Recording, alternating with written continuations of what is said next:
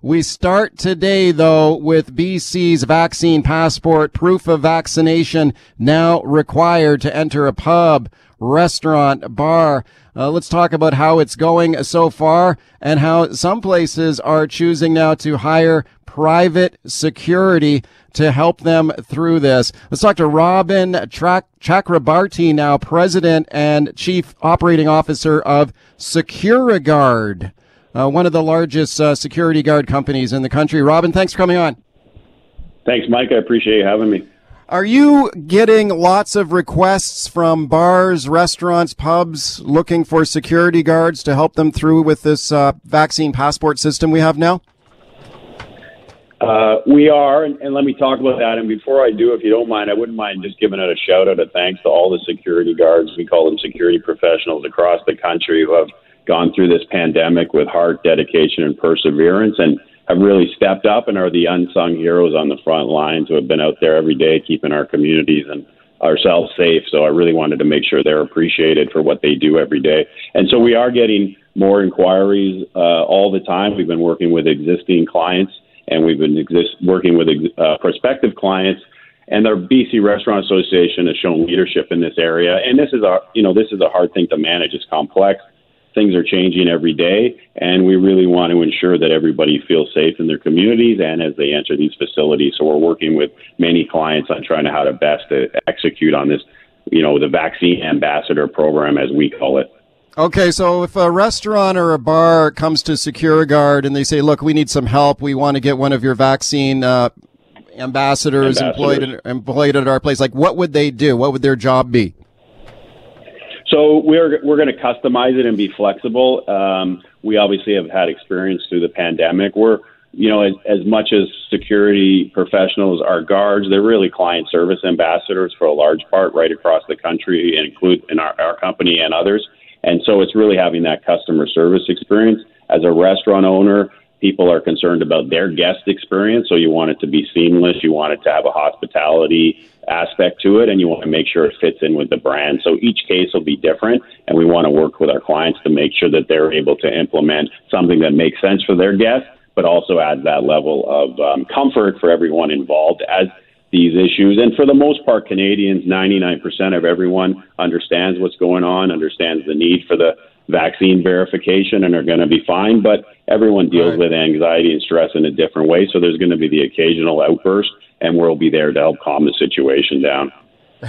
Yeah, okay. I'm sure there will be some outbursts, and we're already hearing about some. I imagine your people are trained to deal with that, right? Like, what happens if you get a customer who comes in who's not happy about being asked to show a vaccine card, starts acting out or getting violent or making threats? What do your people do? Well, all of our security professionals are trained in a blend of safety, security, and customer service. So each situation is different. But of course, de-escalation is very important. Understanding that, one of our values is empathy. We also believe in having a listening mindset. So people do need to be heard. And then you've also got you're in a place of business. You don't want the situation to escalate. You don't want emotions to get out of control. So in any situation like that, the goal is to de-escalate, try to remove people from the situation at their, together, and then cooperate and listen to them and then move them on. But again, we believe that's going to be a small percentage of the population. But of course, they do get the media coverage when those things happen. Yeah. Are you hiring over at Securiguard? Do you need people?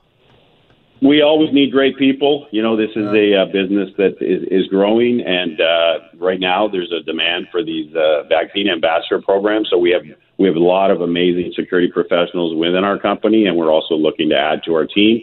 So would love help if people are interested in this role, which is an important role. And, our mission is to make people feel safe, and what our security professionals do every day is important. So we would love to get more people into our pipeline and have them join our organization. Yeah, I'm wondering if there's a shortage right now. I mean, are you able to meet the demands, like the calls that are coming in?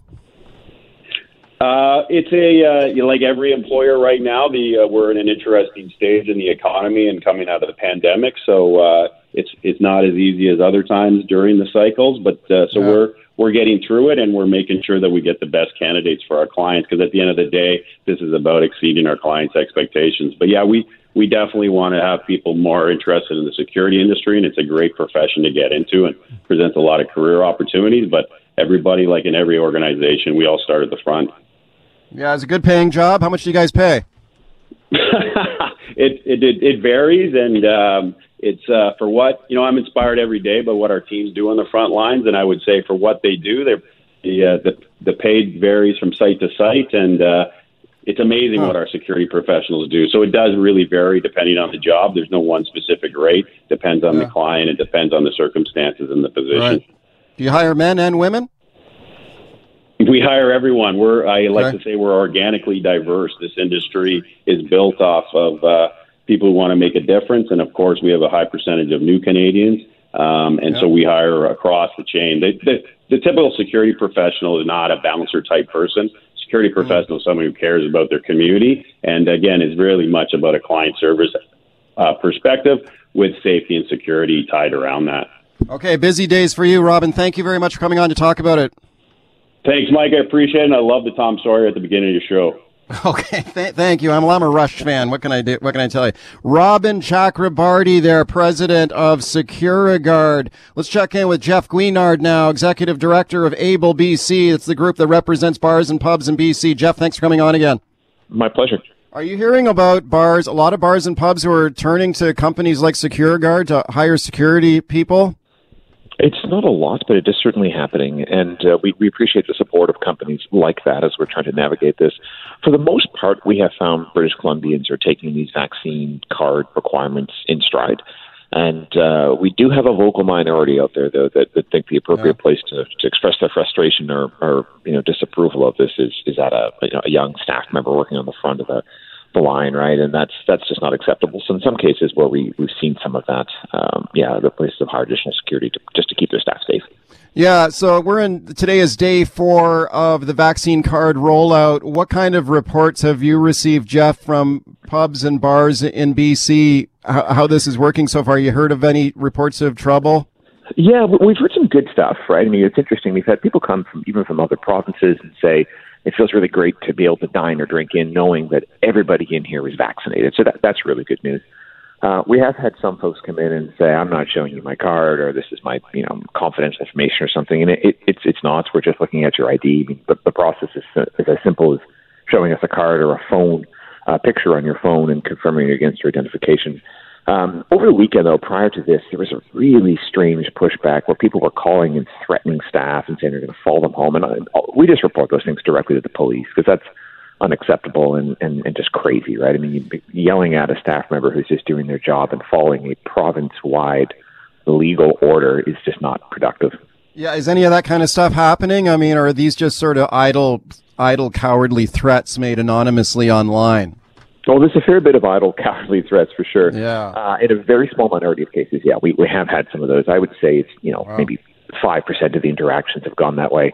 What you mean, like people following bar staff around?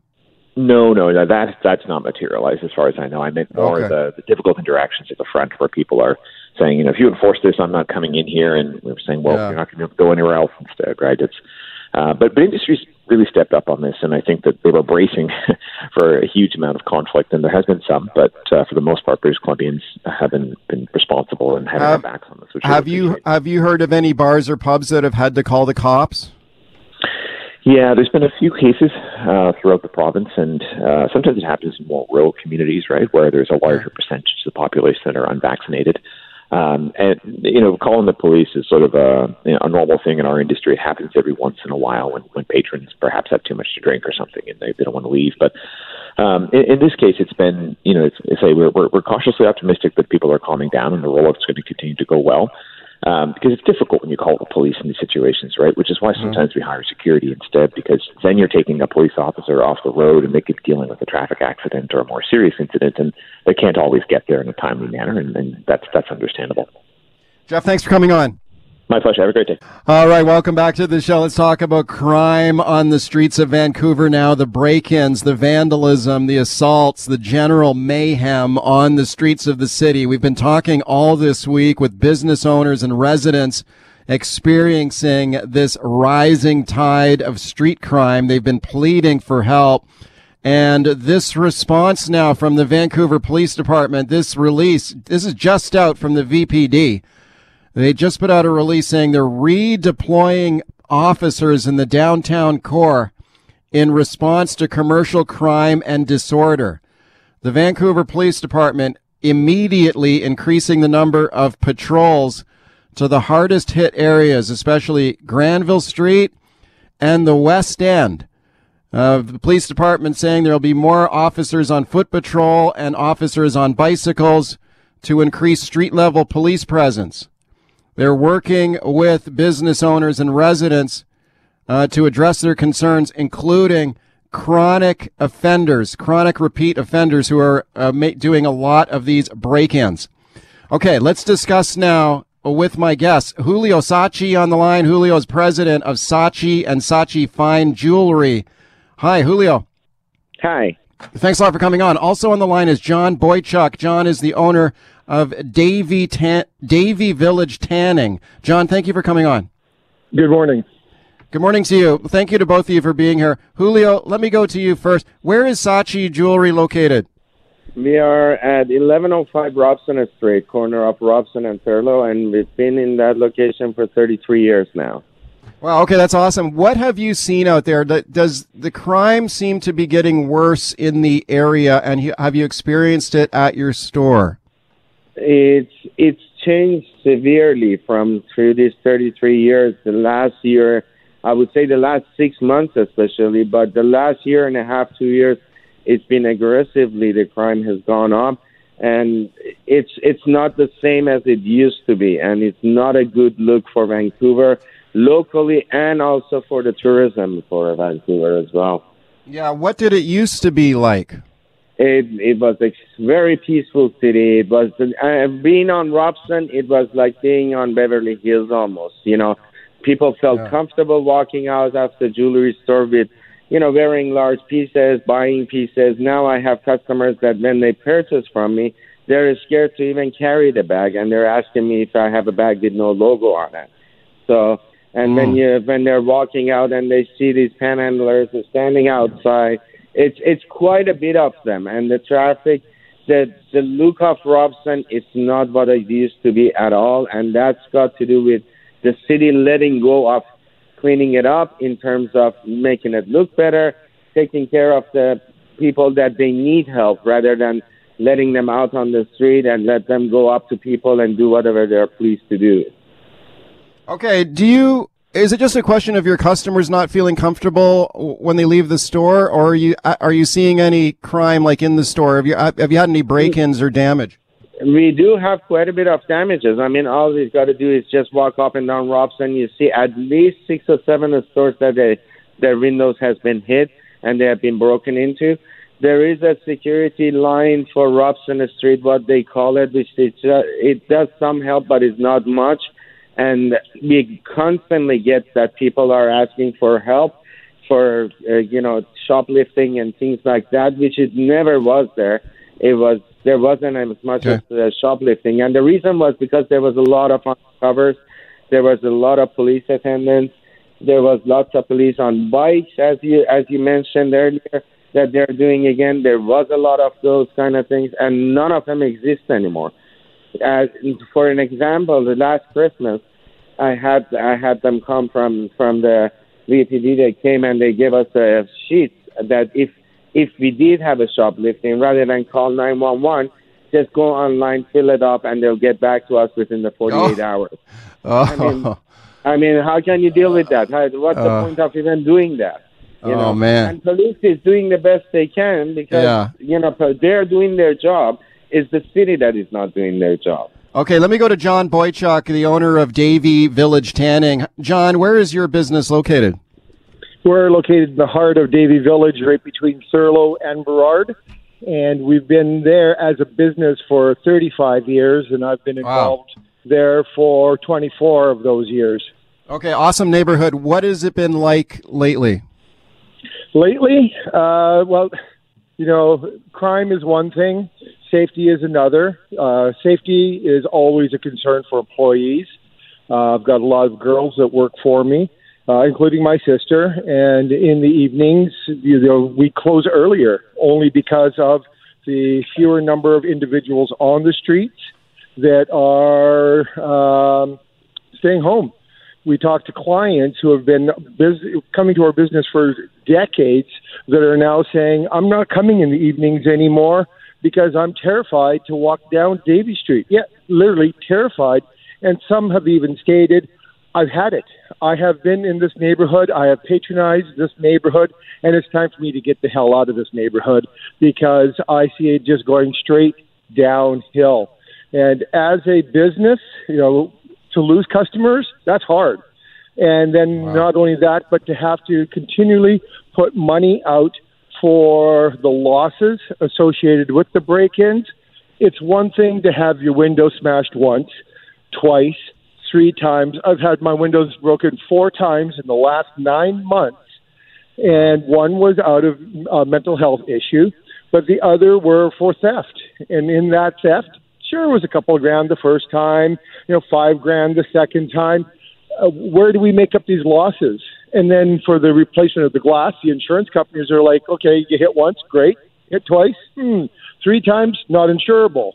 So at what point, does these tens of thousands of dollars in losses in revenue that don't get to go back to the employees, they don't get to be put back into the businesses, they don't get reinvested? Well, that's money that's lost. And I understand that our community police office is doing a real good job when it comes to communicating that their hands are tied.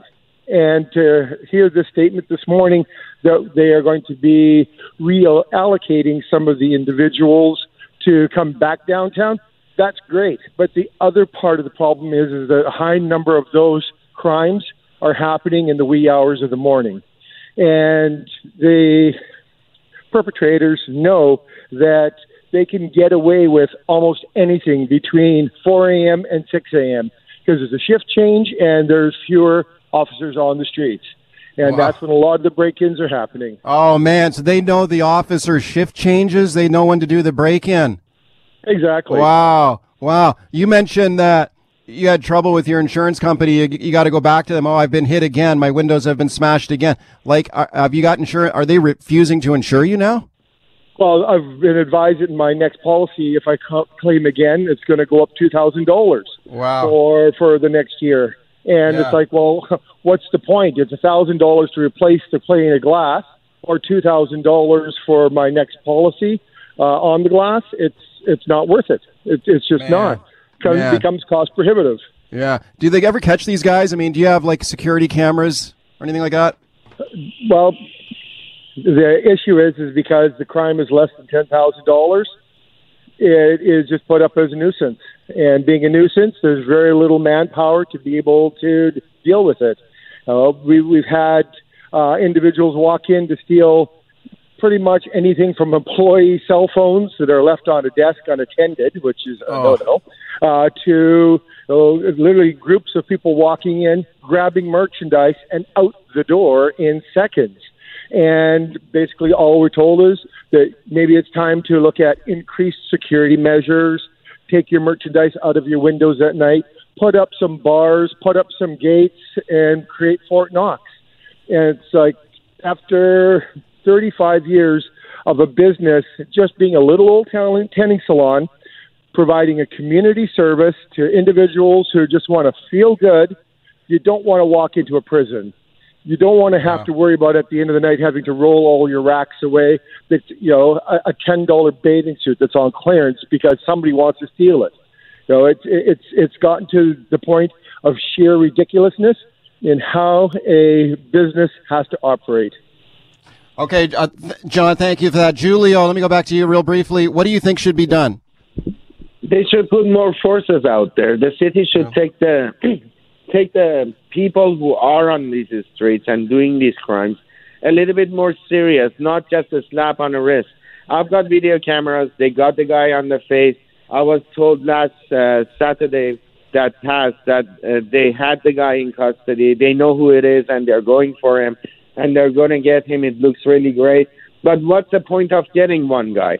Because he's probably paid very little amount to do this job for somebody else, or just they're going to get a slap on the wrist, and within 48 hours or maybe maximum 2 weeks he's out and he's doing the same thing again.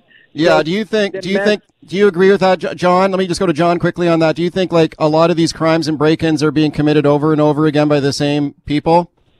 I believe it is. Yeah. They've picked out their targets. They know where their weaknesses are. They know what they need to bring. Yesterday, the community police office came around and said that they had taken off a major perpetrator from the area who was witnessed by residents in a tower trying to break into a business off Davie and Thurlow with a hatchet and was unsuccessful in their first round. And so came back and were witnessed again, still trying to break in with their hatchet. The police attended. They were able to track the guy down, opened up his backpack, and he's got his hatchet. He's got a mallet that is wrapped up to be able to either use as a weapon against somebody or against the business break-in, as well as a handgun and a clip. Oh, whoa. So, yay, the person's taken off the street. But it took residents being active, not once, but twice, to be able to point the police in the right direction. So thank you to those residents for stepping up and recognizing that there was a crime going on. But when you have that level of engagement from a criminal that is prepared to use that level of force, is this what a small neighborhood is becoming? It's no wonder why residents are terrified. It's no wonder why business owners are saying, is it worthwhile staying? All right, gentlemen, I want to thank both of you for coming on today and sharing your stories. I'm sorry that you and your businesses and your employees and your families are going through this. I don't think you should have to. We're going to continue to put pressure on the authorities to do something about it. I want to thank both of you for coming on today to talk about it. That's Giulio Sacchi, President, Sacchi and Sacchi Fine Jewelry on Granville, John Boychuk, owner of Davie Village Tanning on Davie Street, talking about the mayhem going on in their neighborhood. All right, welcome back to the show. Let's talk about the anti-old growth logging blockade at Fairy Creek now. More than 1,000 arrests there now. It's police versus protesters every day at this site on Vancouver Island. Protesters trying to stop old growth logging. Police enforcing a court injunction to let loggers go to work. More than 1,000 arrests at this site now. It is now the largest campaign of civil disobedience in Canadian history. The logging company involved here going back to court now. They are seeking an extension of the court injunction to allow the work to continue. The standoff, though, continuing as well. Let's discuss now with my guest, Bill Dumont. Bill is a professional forester, former chief forester for a major BC forest company, former member of the BC Forest Practices Board. Bill, thank you for coming on. Thanks for having me, Mike. Okay, we're hoping to get Sephora Berman on the line as well, who's an environmental activist, and she's a major supporter and a key figure in the blockades, and we're having a little trouble connecting with her right now, but we'll still try. Bill, let me ask you about your thoughts on the current situation in Fairy Creek, with especially over 1,000 arrests there now. What does that number mean to you? That's a lot. That's a lot of people, but I think we've got to look at the situation. This is an American-led protest that has been endowed with several $1 million of fundraising. In fact, the other day they hired 3 helicopters to bring in cement so that it would impede the RCMP from doing their job and enforcing the injunction. So this is a very sophisticated, complex operation for the protesters who have been sort of making themselves out as fake victims. The victims here are the taxpayer, the RCMP, and the loggers who've been trying to get to work now and get bothered for a whole year. And, the whole idea that of stopping old-growth logging, there's basically, we're talking billions, not millions, billions of dollars of impact.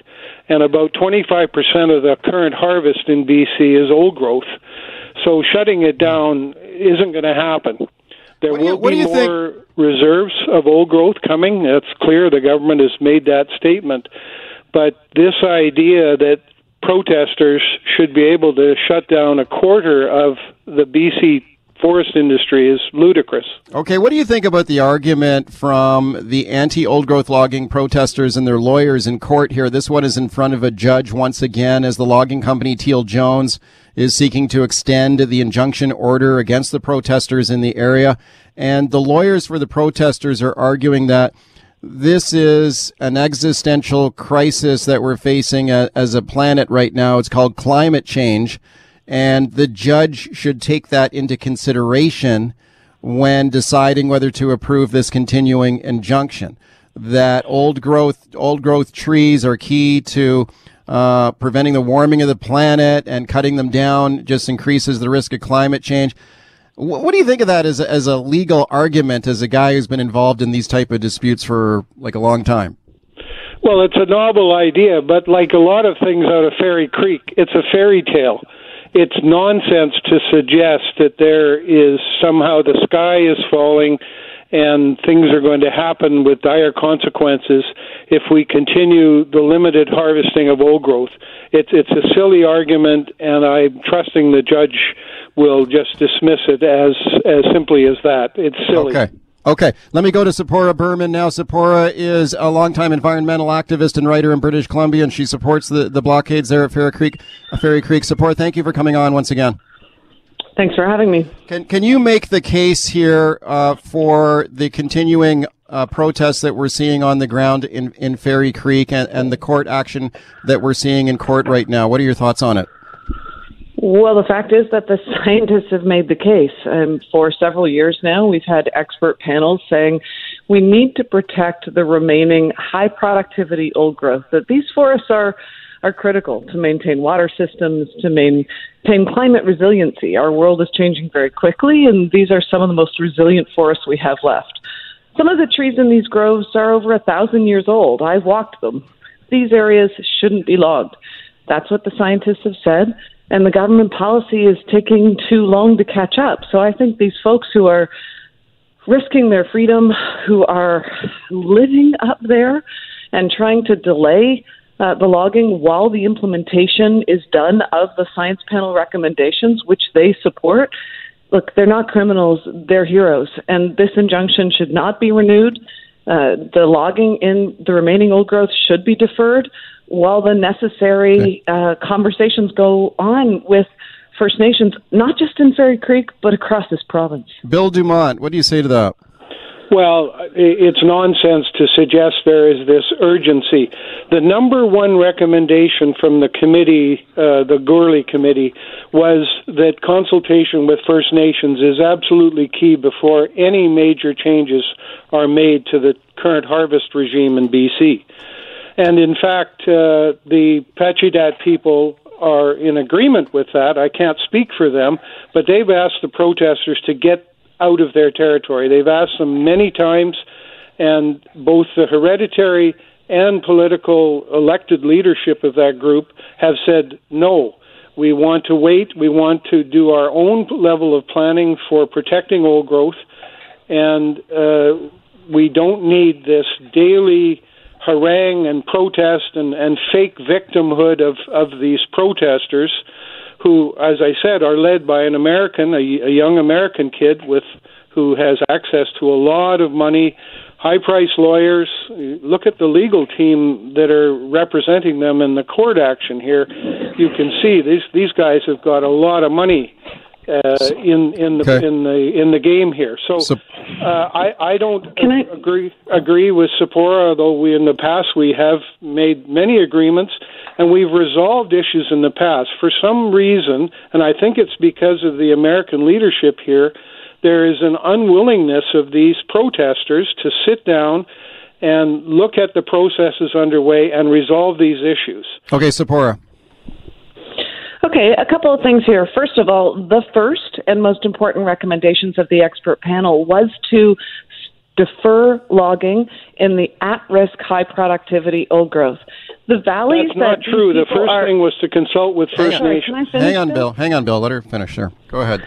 So folks can read it for themselves. The government has put the expert panel report online. And recommendation 6 says defer logging so that these conversations can go on. The deferrals to date have not been in all the areas the expert panel recommended. And in fact, the scientists themselves put out press releases saying this isn't good enough and you need to stop logging in the critical at-risk areas. Second of all, the idea that this is a movement that's run by folks in the U.S. is just industry bafflegab to try and turn people against the protesters. Go up there for yourselves. There are 1,000 people who have been arrested in Fairy Creek. There are construction workers, there are teachers, professors, scientists. The far majority of them are Canadian. The far majority of them are British Columbian. And the idea that this is a really well-funded, the only reason there is money is because individual British Columbians have been responding to their GoFundMe. There's no big organization in Fairy Creek. I've never seen such a diverse, volunteer-run effort in my life that is, if there's any coordination, helicopters coordination cost $1,000 an hour or more, even $2,000. They hired 3 of them the other day to fly in cement to stop the police. So don't tell me that there isn't a lot of well-funded support here. What about those helicopters, Sephora? I mean, that's kind of astonishing that helicopters are flying in there and dropping in supplies behind the lines to protesters. Who's paying for that? That's the first I've heard of that. And if there are individuals of means who are helping bring in supplies to those folks who are standing in the way of the logging of some of our last 1,000-year-old trees, then we should be thanking them. I thank them for doing that. But the idea that there's some big organizations back there with big money doing these protests is absurd. You can see it for yourself. Go there. Look at who's there. I've been there, and it's not an absurd issue. This is a highly orchestrated protest movement that is demonizing the RCMP, the local Indigenous people who don't agree with stopping logging, and the poor working stiff, the logger, who's been trying to get to work for over a year, and every day he's confronted by all these protesters who are just behaving badly. I mean, there's lawlessness there. We've had drug overdose deaths. We've had all sorts of violence. We've had littering on the site. And they make themselves out as the victim that the RCMP are treating them badly. Well, these people are standing up against a legal order that Teal Jones has. Look, there's going to be anarchy if this type of behavior continues. Sephora. And it's not the way to resolve resource issues in British Columbia. Sephora, go ahead. Can I get a word in here? Go ahead. There has been violence in Fairy Creek, but it's not from the land defenders' side. You can see the video for yourselves. The police have been using unnecessary force, especially, quite frankly, against young Indigenous women. And the fact is that there are now 90 complaints. Can I finish, Bill? There are 90 complaints now to the RCMP about violence. And I think Bill is right that the forestry workers have been put in an untenable position, and our hearts go out to them and their families because they should be working in a sustainable industry. They shouldn't be put in the middle of this, and they should have job security. But they don't right now because we have continued to log old growth at paces that are unsustainable, to not diversify the industry. So we create secondary products. We're getting less trees per tree cut than almost any place in the world.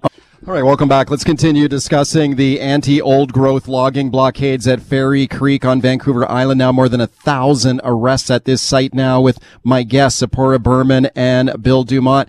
Bill, just before the break, Sephora was talking about some of the police conduct at the site of the blockades. There have been many police complaints to authorities about police conduct. What do you think the police have conducted themselves properly there at the site? Absolutely. They have responded when they've been violently attacked by the protesters. And you saw the other day, one of the older RCMP officers was pushed and got a concussion as he hit his head. He was taken away in an ambulance. So the idea that nobody buys this nonsense that the RCMP are out to throttle these people. They're doing their job. It's a difficult job of having to deal with these protests night and day, and it's gone on for months. I mean, it's anarchy ruling out there, and that's ridiculous. Sephora. Look, there's not going to be a shutdown of old growth logging in BC, but there are areas of old growth that still remain unprotected from a lot of decisions made in the 1990s, and those changes are going to be made. For example, over 90% of the Fairy Creek watershed is already off limit, mostly due to concern over a seabird. And that's the vast majority of old growth in southern Vancouver Island is already in a protected state. Within 10 minutes of Mike, Fairy if you Creek, want us to have a discussion, you're going to... Hey, okay, let me jump in there, Bill, in the interest of time, which is running out. Go ahead, Sephora. So what we've seen relative to the RCMP excessive use of violence is 100 formal complaints. The idea that there have been RCMP attacked is absurd. These are nonviolent protesters. They are individuals. They are teachers and scientists and students and Indigenous leaders. And quite frankly, there's been an excessive use of force. These are people who are unarmed, who are literally just sitting on a logging road. They've been armed with feces and urine that they use to throw at the RCMP. Finish, Bill? Maybe that's unarmed from a bullet point of view, but they've been throwing feces and urine on these cops. Okay, hang on, Bill. Go ahead, Sephora. That's absurd. So what we know right now is that the police violence has led to at least 12 hospital visits. There have been some protesters with broken wrists, with broken ribs. There's video of a young Indigenous woman being dragged by her hair. And I think we have to ask ourselves, why would RCMP be dragging a woman by their hair? Why not pick them up? Why not put them on a tarp?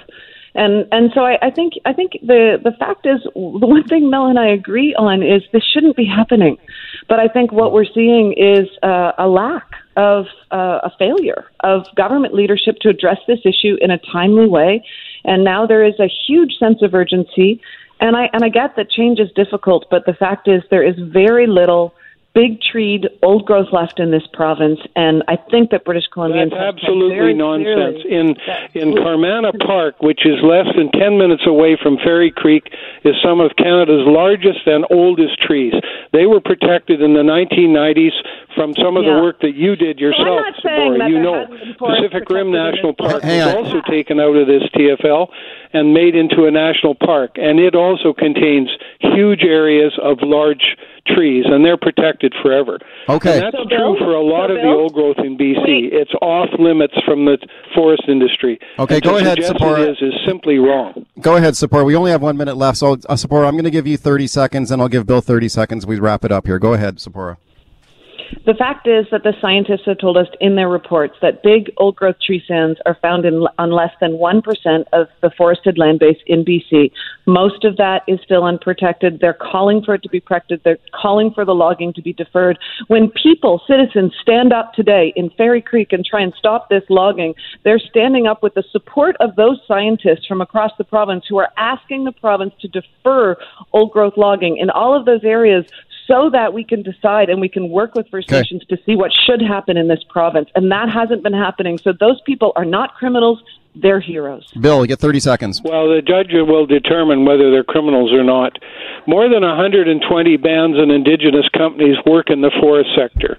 That's what's different between now and the past war in the woods that everybody talks about. First Nations have a major say in what happens in their territory.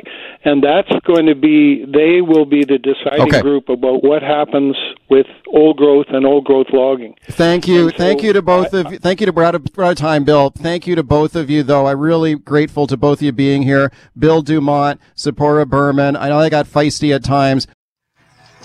All right, welcome back to the show. Are you a cyclist? Do you ride your bike in traffic? Let's talk about one of the more dangerous hazards for cyclists out there, dooring. Yes, dooring. When a driver or a passenger in a vehicle opens the door, hits a passing cyclist. Are you a driver? Are you aware of this hazard? You've got to be super careful. You open that door, you've got to check and double check, make sure there's no bike coming. The Fraser Health Authority now has a new safety campaign on this, urging drivers to be more careful so we can avoid dooring hazards and accidents. Let's check in now with Kyla Lee, lawyer for Acumen Law. She has a specialty in driving law. Hi, Kyla. Hello. Thank you for having me back. Thanks a lot for being here. Right now in British Columbia, dooring, if you open your door dangerously, you hit a cyclist, that's illegal, right? And didn't they recently jack up the fine for that? They did. The fine increased from $87, I think, to $368. Yeah, $368 if you open your door. How is that law applied? You have to open your door in like a dangerous, or if you have to hit a cyclist or come close to a cyclist. How does it work? You don't have to hit or come close to a cyclist. It just requires opening the door when it's unsafe. So even if there's a pedestrian or a person driving another car by, anything like that, if it's unsafe to open your door in the moment that you do it, then you can be ticketed and fined $368. Okay, the Fraser Health Authority now saying that they have concerns about this particular hazard. Here's Dr. Emily Newhouse, who's the medical health officer at Fraser Health, talking about dooring. We know from a couple years ago that ICBC reported that about 1 in 14 cyclist car crashes were a dooring crash. Those injuries can be very, very serious. Oh, wow, 1 in 14. That's an interesting stat. Does that surprise you at all, Kyla? It doesn't surprise me because if you think about what cyclists are doing on the road and when they're most likely to have an actual contact with a car, it is in that situation where somebody's opening their door where they haven't looked and made sure that the way is clear. Yeah, for sure. And you know, you've got to be so careful, and you've got to double check. And I know in my case, I always am so cautious about this. The Fraser Health Authority is now promoting a system known as the Dutch Reach.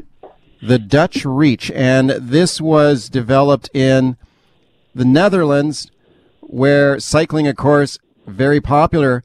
And Fraser Health saying this is a way for drivers to prevent this type of a dooring hazard. So you basically use your opposite hand to open the door. So you use your hand furthest away from the door to open the door, forcing your body to kind of twist around, and then you can check what's coming at you. Have a listen to this. This is the public service announcement on this from Fraser Health. Have a listen, and they'll get your thoughts, Kyla. Using my furthest hand to open the door forces me to turn my body, which lets me see what's coming up behind me. Just think. Using my furthest hand and turning my whole body, doing the Dutch Reach, I can see traffic, joggers, cyclists, all vulnerable road users. It's so easy and very smart. Exactly. Okay. So that's the public service announcement there from Fraser Health on the Dutch Reach. Okay, so Kyla, so the way this works is you use your hand that's furthest away from the door. So let's say you're in the driver's seat. So you'd use your right hand to twist around and open the door, right? Yes. And it's actually, I think, quite intuitive for the majority of road users and the majority of drivers, because most people, of course, are right-handed. And so to use your dominant hand, it's easy to train your body to do that if you're right-handed. Okay, it is an interesting kind of concept. So I guess what it means is, how does it work, though? It sort of forces your body to basically twist around so you're looking over your shoulder. Exactly. It forces your body to twist around so you're looking over your shoulder. You also get a better range of view from the rear view mirror because you're getting a different perspective from the mirror. So you're better able to see what's coming up immediately behind you when you're opening the door. And it serves as a physical reminder when you feel the action of your body twisting. It serves as a physical reminder to turn your head over your shoulder and glance and do that shoulder check before opening the door. Right. So Fraser Health now outlining a series of steps here. And some of this stuff does seem a little common sense or intuitive, like you said, but check your mirrors first, then do that Dutch Reach. So use your right hand if you're in the driver's seat and open the door with your right hand, forcing your body to twist around, look over your shoulder, see if there's anyone coming toward you, other road users, a cyclist coming at you. Then you open the door a crack, just a little bit, few inches. Take a look out the door. Just be super careful, I guess, is what they're saying. But using that Dutch Reach is an interesting one. Is this a public campaign that you can get behind, Kyla? Do you think this makes sense? It makes perfect sense to me. Okay. And a lot of people don't even know this, but the not opening your door, not shoulder checking before opening your door is an automatic fail on your road test. So it's something that we should all be doing anyway. Yeah, for sure. And you can just imagine opening a door and hitting a cyclist. I mean, you're talking about a potentially catastrophic accident or injury there, and nobody wants to see that. You mentioned earlier that there is a heavy fine for dooring. How much was that fine again, Kyla? $368, but no points. $368, but no points. Okay, have a listen to this. This is Navdeep Sheena from the Hub Cycling Association, making the argument that maybe that fine should be even higher. Have a listen. Increasing fines, it's a positive step forward, but it still is not the solution. What we really need is safe cycling infrastructure so that we get rid of this conflict between both people cycling and people driving. Okay, so he says the fine, is not enough. We need more cycling infrastructure to keep cyclists safe. I guess that means more bike lanes. Kyla, your thoughts? Bike lanes, more road features that protect cyclists, and ultimately really fewer cars on the road is the thinking, to encourage more people to get on their bicycles or to use public transit, because that's going to make it safer. I'm not sure necessarily how easy it's going to be at this point to transition into that, because we've made a lot of decisions about where we've put buildings and where we've put parking and where we've put things in our downtown cores of our major cities that are based on sort of the lack of cycling. It would be a massive undertaking to get the amount of cycling infrastructure that's necessary to address all of those safety concerns. Right. And what about that dooring fine? Do you think that's in about the right neighborhood for that offense, or do you think it's too high, too low? I think it's too high because the offense captures a broad range of conduct, including situations where you don't cause any harm to anybody and where it's just, mildly unsafe. I think the fine being so high, it's consistent with the fine for excessive speeding or distracted driving, which are much more dangerous than the dooring issue on the whole. I would like to see penalty points added, because that's where I think we see more change in people's behavior, is the idea that you could potentially lose your license for not doing something as opposed to just having to pay money. Let's say a police officer sees you open your car door without checking over your shoulder. Is that an offense right there? Like even if a bike is not even coming at you? It's possible. It's certainly arguable that would be an offense, that it's unsafe to do it without shoulder checking, although I think there would be a defense in the fact that there was no actual hazard. Yeah. Okay, here's what I want to do right now, Kyla. Take a quick break. We'll come back. We'll talk about this more. My guest is Kyla Lee, Acumen Law. Now let's open the phone lines on this. Do cyclists what do you think about this fine, first of all? Do you think the fine is high enough? Should it be more? Do you agree with Kyla? Maybe there should be some penalty points on there for dooring. What about this hazard for dooring? If you are a cyclist, I'd love to hear from you. Do you see this happen a lot? Has it ever happened to you? Call me. Tell me your story. If you are a driver, do you do that shoulder check when you open your vehicle in traffic? Make sure there's no bike coming alongside you. What about that Dutch reach? You willing to take the time to do that? Use your opposite hand to open the door, forcing your body to twist around so you do that shoulder check. Does that make sense to you? Will you try it? Will you do it? What about cyclists? How much responsibility do they have? Do they need to be more careful on the roads? Phone me and tell me what you think. 604-280-9898 is the number. 604-280-9898. Star 9898, toll free on your cell. Kyla Lee is my guest. This is Mike Smith. Back with your calls. All right, welcome back. Kyla Lee is my guest, talking about dooring. Ton of calls here. Let's get right to them. Alex in Delta. Hi. Hi there. How are you doing today? I'm good. Go ahead. Have you ever heard something about Australia about reaching? Have you ever heard that, reaching? No, tell me. Okay, pretend you're sitting in your chair, pretend you're in the car. Instead of opening the door with your left hand, reach over and grab your right hand and open the door, because it makes your body turn and makes your head turn left and does a shoulder check at the same time. Yeah, well, that's precisely exactly what we're talking about. So it sounds like it was a thing in Australia too, Kyla. Yes, I think lots of places in the world are adopting this just because of the inherent safety issue that... Let's go to Rob in New West. Hey, Rob. Hey there. I don't really have a problem with the fines and all that. I'm not a cyclist, but I used to be a motorcyclist, so I understand what happens when a door gets in the way. But one of the things that I'm concerned with is I think a complete lack of thinking on the part of engineering departments that put these bike lanes in place.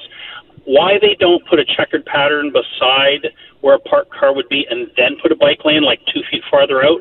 And it's even worse in the few places where there's now a bike lane on the passenger side, where behaviors of passengers is very, very different and takes a long time to learn a new behavior as to look over your shoulder on the passenger side. Okay. When the overwhelming majority of bike lanes are on the driver's side. Kyla, what do you think of the bike lane designs we're seeing? I think the separated bike lanes are the most safe separated bike lanes. I don't agree with putting them on the passenger side because, first of all, our legislation in BC requires cyclists to be riding on with the same flow of traffic. And I think it also, when the bike lanes ends, exposes cyclists to a greater risk at that point in time. Let's go to Lawrence calling from Marpole. Hi, Lawrence. Hi.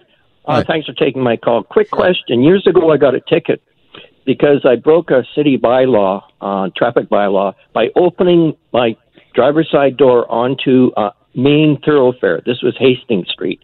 Is that bylaw still in effect? You can't open your door on a major thoroughfare. You have to go out the passenger side door.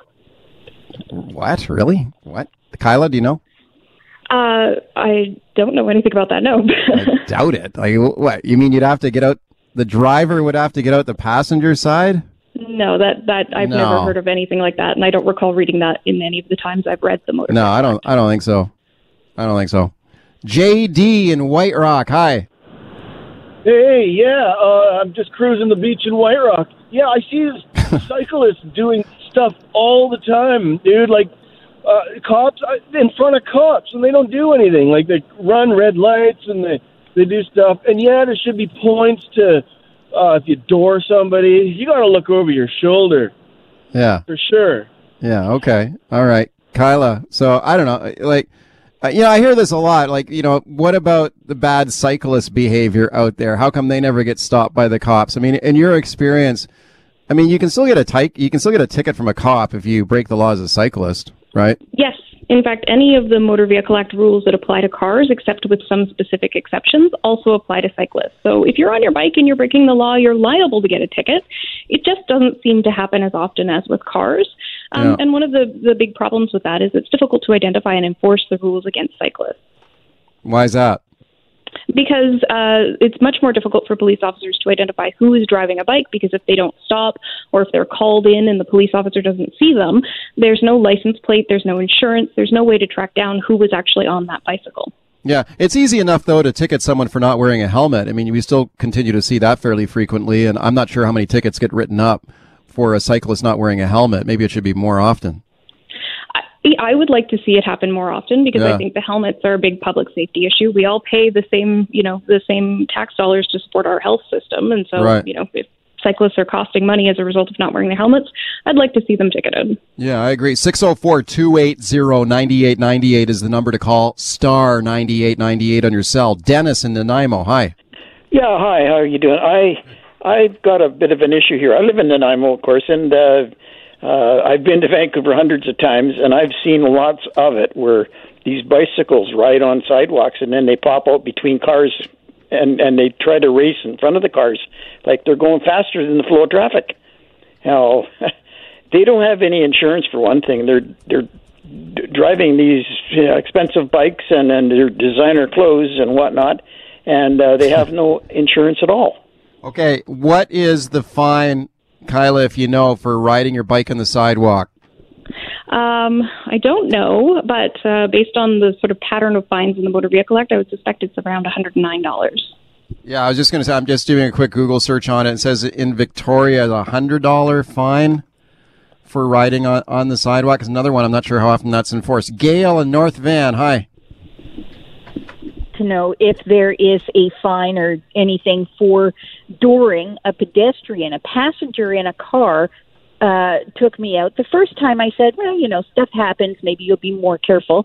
The second time they were parked further on up the block, but the second time she opened the door, she took out my dog. And my dog was hurt. I would like to know if there's any kind of, I have the license plate number, because the second time I was a little choked. Well, it wasn't the same driver, though, both times, was it? I didn't know the driver, but it was the same passenger. Really? Wow. Yes. Okay, did you phone the police? I did not. Okay. Kyla, what do you think of that? Well, you can report, even if it was the passenger door and even if you don't know that it was the same individual. The Motor Vehicle Act makes an owner of a vehicle liable for anything that's done with the vehicle. So if the passenger in a vehicle was opening the door unsafely, the owner can be ticketed under the Motor Vehicle Act. Kyla, thank you for coming on today. Thank you for having me. For most of us, crime is something we see on the news. We never think it could happen to us until it does. Loved ones are gone, and for the survivors, the scars will never heal. I'm Nancy Hixt, a senior crime reporter for Global News. And on this season of Crime Beat, I'll take you inside some of the most serious crime stories I've covered. Season 6 of Crime Beat is available now on Spotify, Apple Podcasts, Amazon Music, and all podcast platforms.